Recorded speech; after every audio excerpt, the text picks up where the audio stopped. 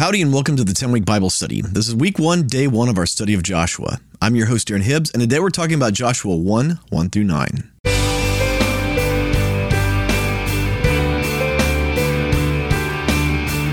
Well, welcome back to the 10-Week Bible Study, and again, I'm your host, Aaron Hibbs. Before we get started, I want to encourage you to remember to read Joshua 10 times in the next 10 weeks. This really will transform the way that you encounter God and His Word. With that, let's go ahead and pray before we start today. Lord, would you open our eyes and our ears to hear what your word has to say to us? God, speak to us and fill our hearts with the knowledge of you. We want to know you more. We want to encounter you through your word today. In Jesus' name we pray. Amen. With that, let's go ahead and jump into God's word. I'll be reading today from the NIV. This is Joshua 1, starting in verse 1. After the death of Moses, the servant of the Lord said to Joshua, son of Nun, Moses' aide, Moses, my servant, is dead. Now then, you and all these people get ready to cross the Jordan River into the land I'm about to give them to the Israelites. I will give you every place where you set your foot, as I promised Moses. Your territory will extend from the desert to Lebanon and from the great river, the Euphrates, all the Hittite country, to the Mediterranean Sea in the west. No one will be able to stand against you all the days of your life. As I was with Moses, so I will be with you. I will never leave or forsake you. Be strong and courageous, because you will lead these people to inherit the land I swore to their ancestors to give them. All right, I want to pause right there just for a minute. I've got a map that I want to go through. I think in this study, it's going to be a lot easier to show you, especially for those of you on video, to show you exactly what's going on. For those of you that are listening, I am going to be posting these maps on the website. So you can go to 10weekbible.com/Joshua and find the maps that I'm drawing on here and kind of check out what's going on. This is going to be Joshua. What's happening here? This is a very geography intensive book. And so as you're reading through the book of Joshua, it's going to be challenging to make sense of exactly what's going on. You can get the stories, you can get the storyline, but it really does make a lot more sense if you can see where they're going and just how the geography plays into this. And so I've got a whole bunch of maps pulled up for this study that I've created, and we're going to go through those. And again, if you're just listening, then you can go and look up those maps later. Please don't try and look them up in the car as you're driving. And if you've never checked out the YouTube channel, I'm filming every single one of these. They're posted to YouTube. You can go and check that out, and the maps will be live. So before we jump into this, I want to backtrack just a little bit and lay the foundation for what's been going on. So for that, we're going to jump into our map of the Exodus. And so what we have right here is we have the Exodus from Egypt. This is where God's people have come out of Egypt and left, and we're getting ready to go into the promised land. The beginning of Joshua is they're literally standing on the east side of the Jordan River, and they're about to cross. And so as some background, let's go ahead and look where they were. The land of Goshen is somewhere up here in northern Egypt. Now, I don't say too many things with great emphasis when it comes to exactly on debatable matters. I'll say that. I try to be as even-handed to different viewpoints when it comes to debatable matters. But this issue of where the Exodus took place, I am so confident that I can be relatively emphatic about this. Almost every one of your Bible maps is wrong when it comes to the route of the Exodus. And this, in the grand scheme of things, doesn't matter, but it does matter a little bit when we're talking about the route that they've taken, the people groups that they're interacting with, and how this works. So most maps say that this is the Sinai Peninsula right here, this triangle And again, if you're listening, you can kind of picture the Sinai Peninsula. This is a misnomer. This is not actually where Mount Sinai is. Where the people left, they wandered, or they didn't wander, they actually ran through what we call the Sinai Peninsula, and they end up in a beach that we call Nuweiba now. And this is where they actually crossed the Red Sea. In ancient times, all three of these bodies of water were considered the Red Sea. And so all of the bodies of water around Egypt and Sinai were considered the Red Sea. So they cross at Nuweiba. They end up at Mount Sinai, which is actually in modern Saudi Arabia on the Arabian Peninsula. This is, by the way, the land of Midian. And so this is where Moses goes for 40 years after he leaves Egypt. This is where he meets his wife. His father-in-law Jethro is a Midianite down here. So this is the land of Midian. This is where Mount Sinai is. It's called Jebel el-Lawz today. This mountain has been protected by the people of Arabia for generations. They call it, locally, they call it Mount Moshe, or Mount Musa, or Jebel Musa, actually, and some of them call it that, the locals, and so that's the mountain of Moses.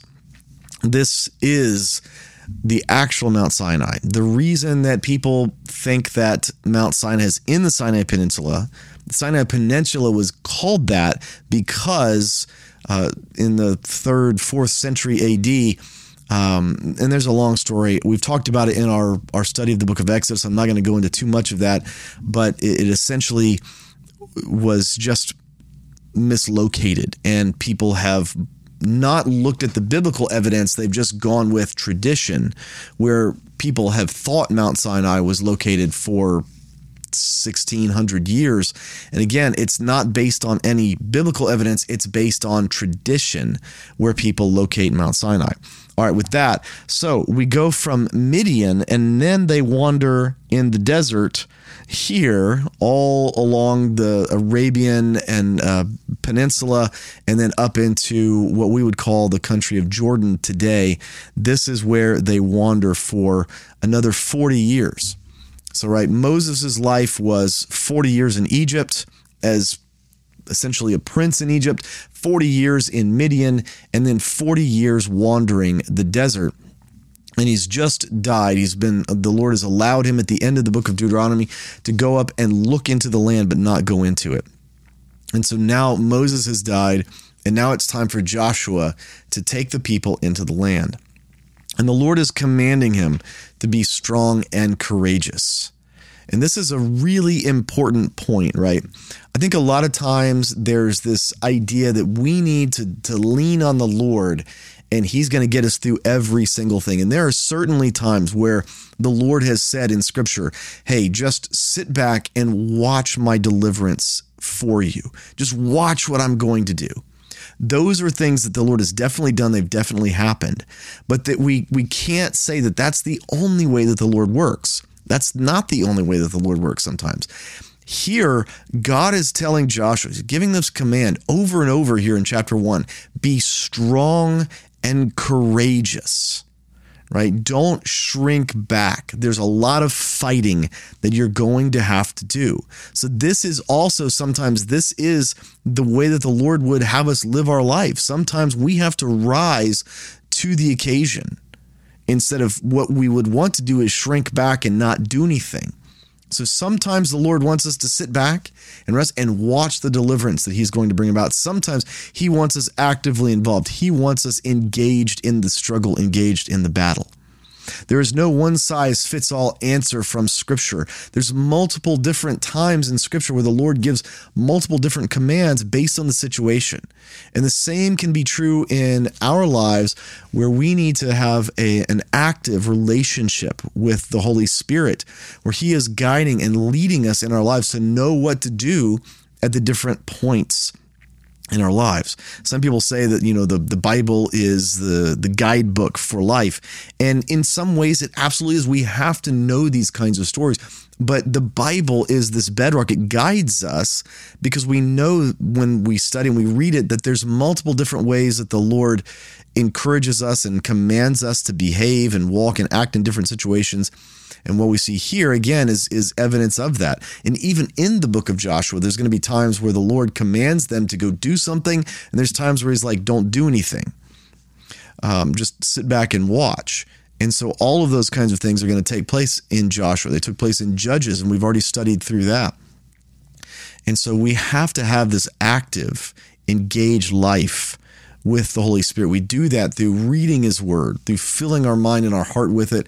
But we also do that through having a life of prayer where we're communicating daily, regularly with the Holy Spirit so that we know that he's leading and guiding us in our life so we know what to do. All right, back to God's word. Let's continue on with verse 7. Be strong and very courageous. Be careful to obey all the law my servant Moses gave you. Do not turn from it to the right or to the left, that you may be successful wherever you go. Verse 8, keep this book of the law always on your lips. Meditate on it day and night, so that you may be careful to do everything written in it. Then you'll be prosperous and successful. Have I not commanded you? Be strong and courageous. Do not be afraid. Do not be discouraged, for the Lord your God will be with you wherever you go. So the Lord here again, he is reiterating this over and over again. Be strong and courageous. Now, if the Lord is going to say something this many times, if the Lord is going to emphasize something this many times, that is both really exciting, encouraging, and also terrifying. Joshua has got to be really excited, really encouraged that the Lord is promising, I'm going to be with you. You meditate on God's word day and night, and I'm going to be with you. Do everything in this law that I've given you, and I'm going to be with you. But be strong and courageous, right? So it's exciting that the Lord is saying he's going to be with them.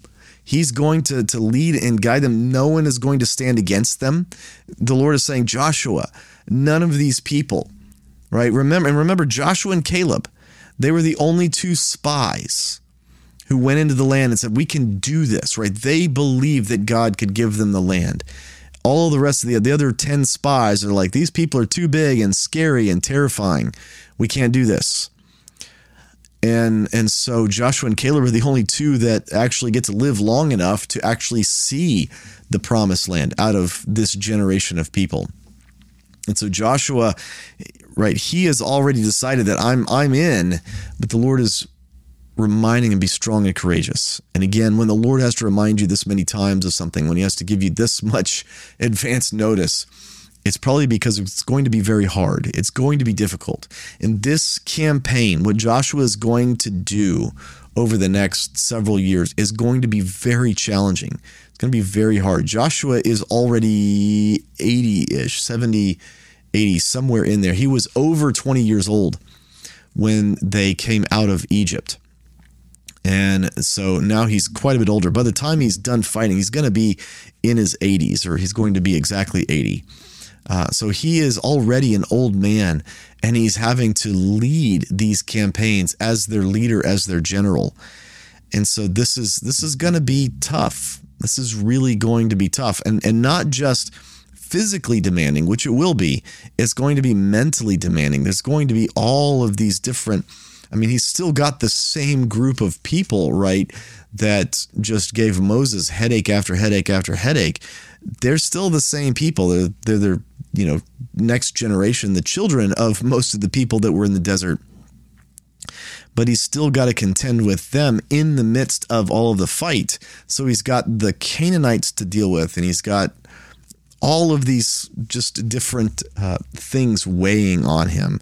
And we will see how that plays out through the book of Joshua. I think I want to conclude our opening day here in the book of Joshua with just how important I think it is for us to, like it says here, to fill our mind with God's word, to meditate on it day and night. The whole purpose behind the 10-week Bible study, the reason that I chose 10 weeks, the reason that I encourage you to read the entire book of Joshua once a week, is because when I started doing that with books of the Bible, it changed how I encounter Scripture. And in Psalm 1, David tells us that if we meditate on God's word day and night, we'll be counted with the righteous. And if we don't meditate on God's word day and night, we'll probably be counted with the wicked. And when I read that one day, I thought, wait a second, I don't know how to meditate on God's word day and night. I don't know how to do that. And it wasn't until I started reading the Bible like this, where I started filling my mind with such a quantity of scripture, that it became one of the preoccupying and preeminent things that's rattling around inside my head. And what I noticed when I started reading, and I started this with the book of Revelation, I read it twice a week for 1 year straight, and then once a week for the next 2 years. And so I had so much of the book of Revelation rattling around inside my head, it was the first thing that I always thought about when I was drifting off to sleep or when I came up to a stoplight. And I found that I was accidentally meditating on it literally day and night. It was the thing that I thought about almost all the time. And so as we fill our mind with God's word more and more and more, it will become the preeminent thing that we think about. Now, it's not the only thing. Obviously, we've got our work, we've got our jobs, we've got our families, we've got just all of the different things that we juggle. And so it's not ever going to be the only thing that you think about. But if you fill your mind with it enough, and I think that reading the book of Joshua once a week for 10 weeks, you really will start to get it in you, and it will start to become, if not the preeminent thing, one of the preeminent things that you think about when you have those spare moments. And you'll start to meditate on it on accident. Exactly what we're commanded to do in Psalm 1, and exactly what God is commanding Joshua to do here. Meditate on God's word day and night, and then you'll be prosperous. Then you'll be successful. Then we can know through God's word, through our relationship with the Holy Spirit, when we're supposed to be strong and courageous and fight, when we're supposed to sit back and watch the deliverance of the Lord, when we're supposed to press in prayer, when we're supposed to act and do something, right? We need to have that active and thriving relationship with God. And it all starts with the foundation of meditating on God's word day and night. And we meditate on his word day and night by filling our mind with his word. For the 10-week Bible study, I'm your host, Darren Hibbs, and I can't wait to see you next time. Hey, thanks for tuning into the 10-week Bible study podcast. If you've enjoyed this podcast, would you consider leaving a review for it on your podcast app of choice? It really helps other people find out about this podcast, and my heart is for people to fall in love with God's word. Thank you.